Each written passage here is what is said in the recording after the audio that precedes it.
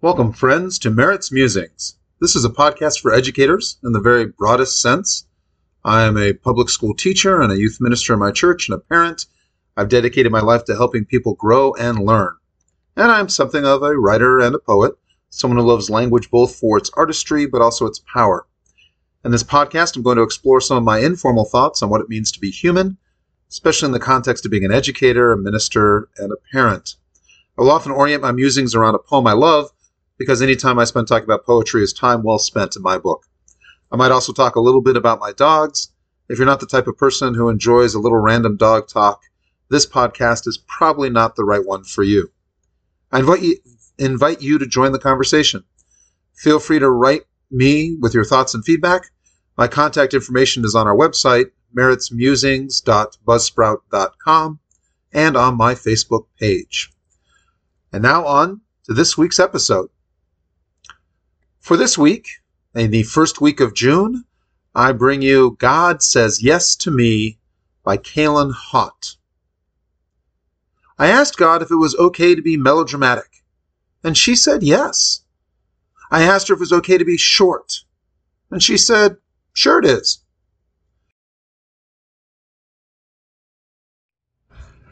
So this week's poem is God Says Yes to Me by Kaylin Huaght.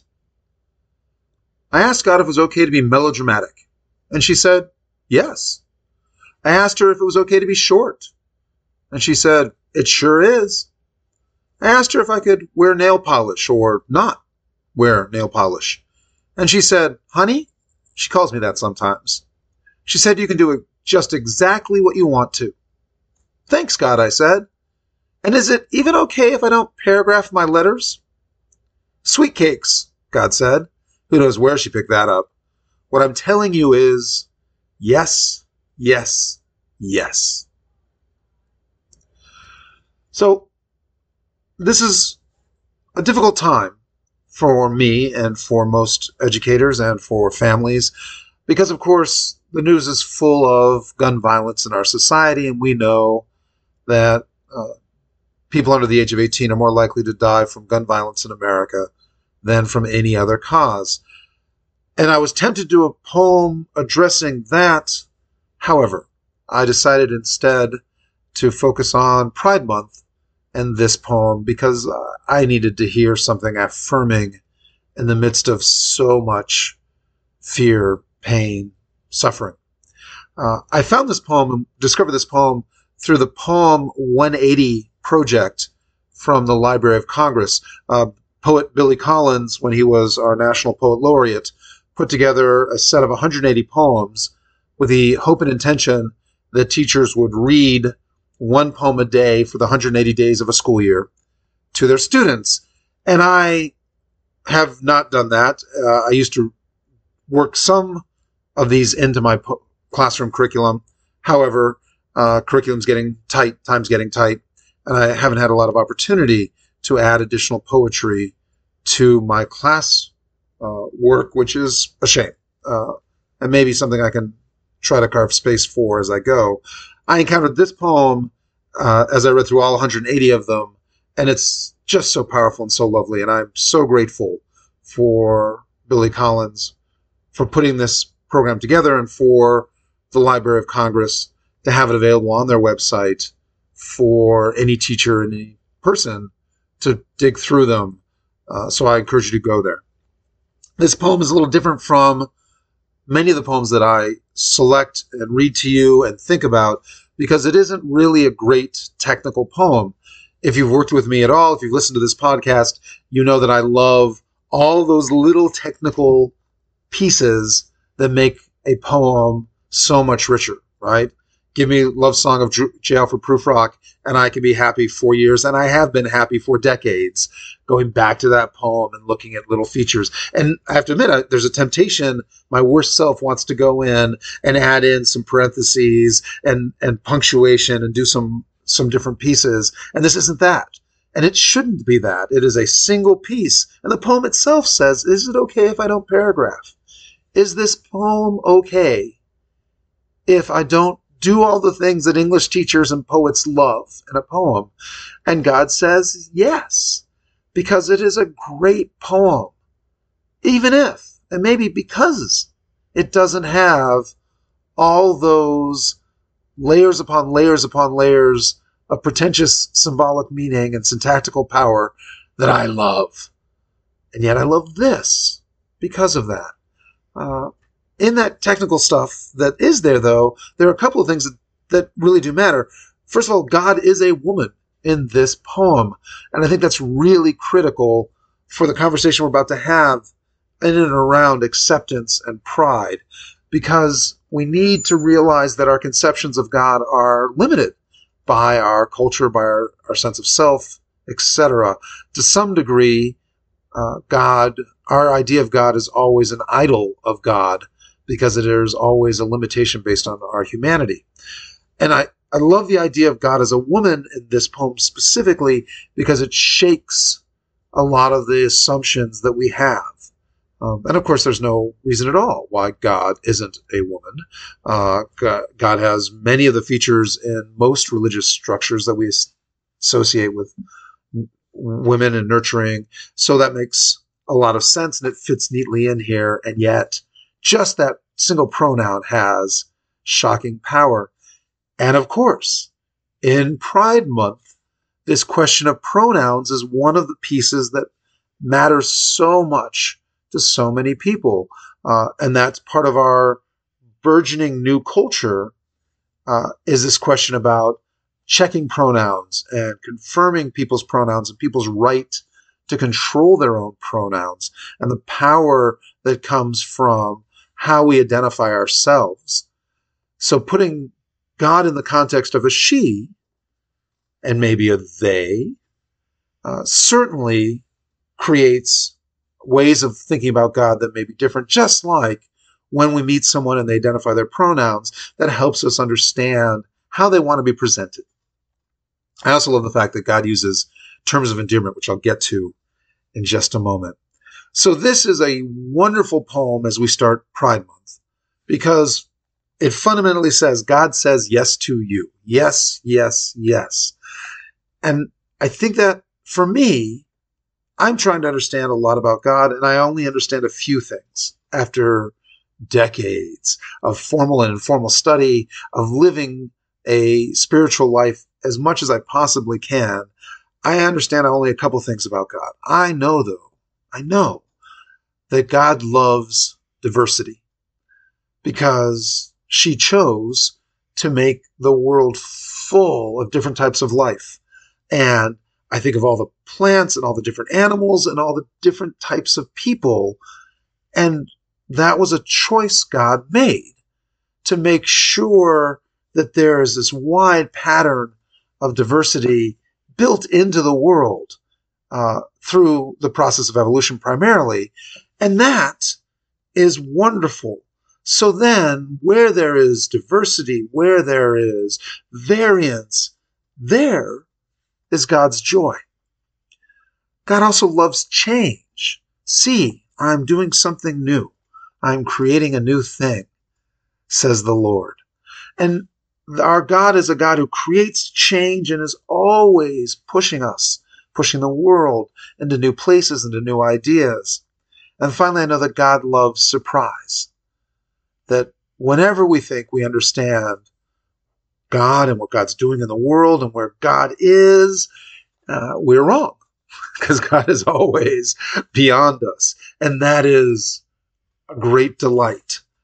So Pride Month for me, this celebration of human difference inside of our culture, for me is a wonderfully religious and spiritual moment, because those differences are God generated, right? That's what I want everyone to realize, is that God looked through time and space and thought, you know what? This world I am creating really needs a you in it. And it's going to be great that you're going to be in it. You are planned, deliberate, celebrated. And so many people don't feel that way, and they absolutely should. And Pride Month is about celebrating those differences Now, I will admit this is difficult for me sometimes because there are a lot of angry, ignorant, powerful people in the world who sometimes I think, boy, this world would be a better place if that person weren't in it and weren't so powerful in it. But that's my worst self. And I will also admit on a smaller scale, there are times when I'm working with an intractable student that I think, man, today would be a better, calmer day if I didn't have student X show up. Or my worst self says when they're absent, an easier day for me. And then I try to remember that student X is just starting out and has a whole life of growth ahead of them. Someday, that irritating, obnoxious, challenging child is going to be somebody's light in their personal darkness. God made that student, that person, to enhance the beauty of the world. And I need to always be mindful that sometimes beautiful things are prickly, like a cactus. Or sometimes they're poison ivy, and yet they're still beautiful. And I must learn to thank God for that too. So, for my LGBTQ listeners, please hear God speaking through this poem. You are loved, and you are special, and you are unique. Your sexuality or not, your individuality, is not an accident or a mistake or some random error. You are designed by God, molded by God, and most importantly, celebrated by God for who you are. And I would like to celebrate you too, even if I haven't met you. Maybe someday I will. The Lord will bring us together, and then I get to be totally impressed by who you are and who you've become. This poem really emphasizes this by using those terms of endearment. Emily Dickinson wrote that God is a distant, stately lover, and this poem says, no. God is your mother. God is your best friend. God is that sassy voice in your life who gives you great advice, who helps you cut through your own BS, who gives you those amazing hugs that go on awkwardly long and which make even the darkest nights somehow bearable. By the way, if you don't have a friend or family member who hugs like that, or who can unironically call you sweetie while telling you to pull your head out of your own rectum, you need to get one. And more importantly, you need to become one for someone else. Your hugs are needed by somebody. And they're right near you, I bet. Right? So go look around. And please take pride in who you are. In the poem, even though God keeps reassuring, yes, you can do this, wear nail polish or not, who cares, you're great, the speaker keeps questioning God. What about this? What about that? And I think that's an important point, because as humans, God's love and acceptance is so profligate, so expansive, that we can't make sense of it. So we keep looking for the limit or the boundary. But of course, the big message is there is no limit or boundary to God's love. That no choice you make, no person you become will ever move you outside of God's love. That He will always, she will always love you as intensely as possible. Take pride in who you are. Now, this is difficult for me because I am still struggling with self-acceptance at the 50-year mark. Not for my sexuality, but for a host of flaws, doubts, self-censoring. My internal talk is not generally healthy internal talk. And it has taken me years of work to learn to be able to live with myself peacefully. And so far, the best I've gotten is sort of a detente or a truce more than an alliance. I am working towards appreciating and valuing myself. Thank God that she has surrounded me with lots of people who do love and appreciate me and are able to communicate that in ways that I can hear it.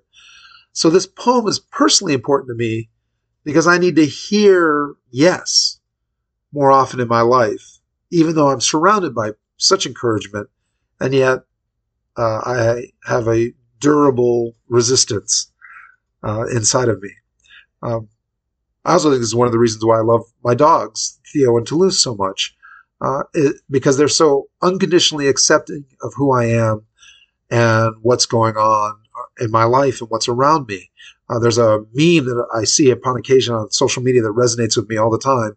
Try to become the person your dog thinks you are. And I roll that through my head sometimes as well.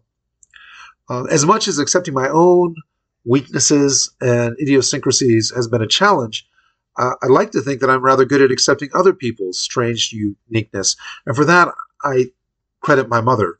I was raised in a non-traditional household, and my mom loves unusual people and surrounded herself and us, her children, with people who didn't really fit in well elsewhere, but who made a life for themselves.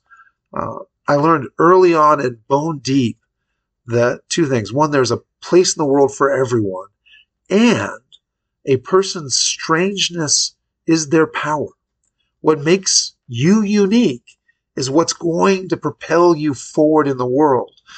It's not that we hide our uniqueness, it's that we embrace it and we run it hard. And that's how we make a difference. That's how we achieve our dreams. That's how we find joy. Take pride in ourselves. For my listeners who are struggling with the modern world, I understand. Every generation changes the rules, and we look back on those changes and sometimes we celebrate them. Many of us look to the countercultural movements of the 60s as this wonderful moment. But the truth is every generation also resists the changes of the next generation. Socrates in ancient Greece complained about adolescence way back, right?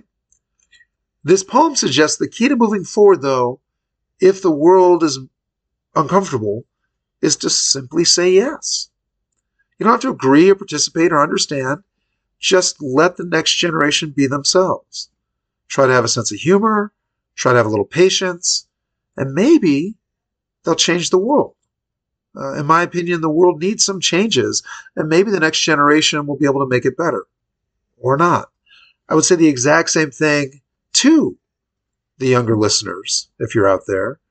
Try to have a little humor and patience with your elders. Say yes to them too.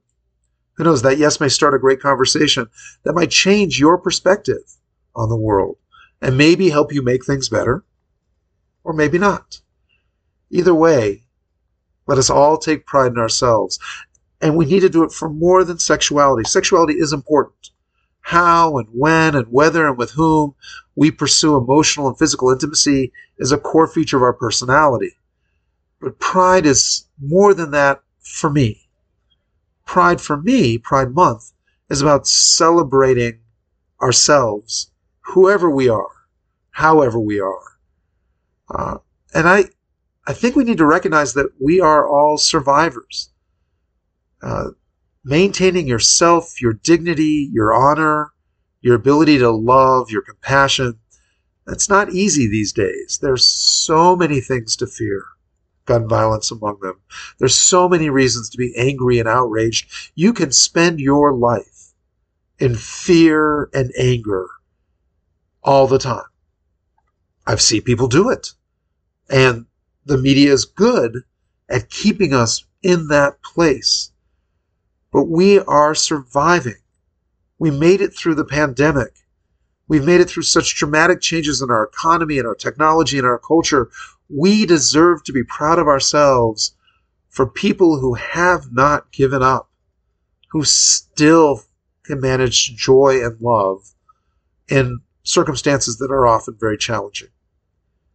And then I'd love for us to extend that pride to others, because they're survivors of this thing called life too, doing the best they can in a world that often is trying to diminish them. Socrates, along with complaining about teenagers, said we should be kind to everyone, for each of us is in a hard-fought battle. And I think it's easier now than ever to see that battle in others, at least easier than it's been in the last 50 years. So hopefully we can combine pride with kindness. And perhaps all of us can be a little more godly in saying yes to others. So those are my musings on the poem God Says Yes by Kaylin Huatt. I'd love to hear your thoughts and feedbacks. You can write to me via my email at savahadao@yahoo.com, or go to my Buzzsprout page or send me a direct message via Facebook. Now that we're in summer, it's my hope that I will post more regularly and get back into the rhythm. Until we talk again, stay safe, be healthy, love fiercely, spend a little more time with dogs, and of course, read some more poetry.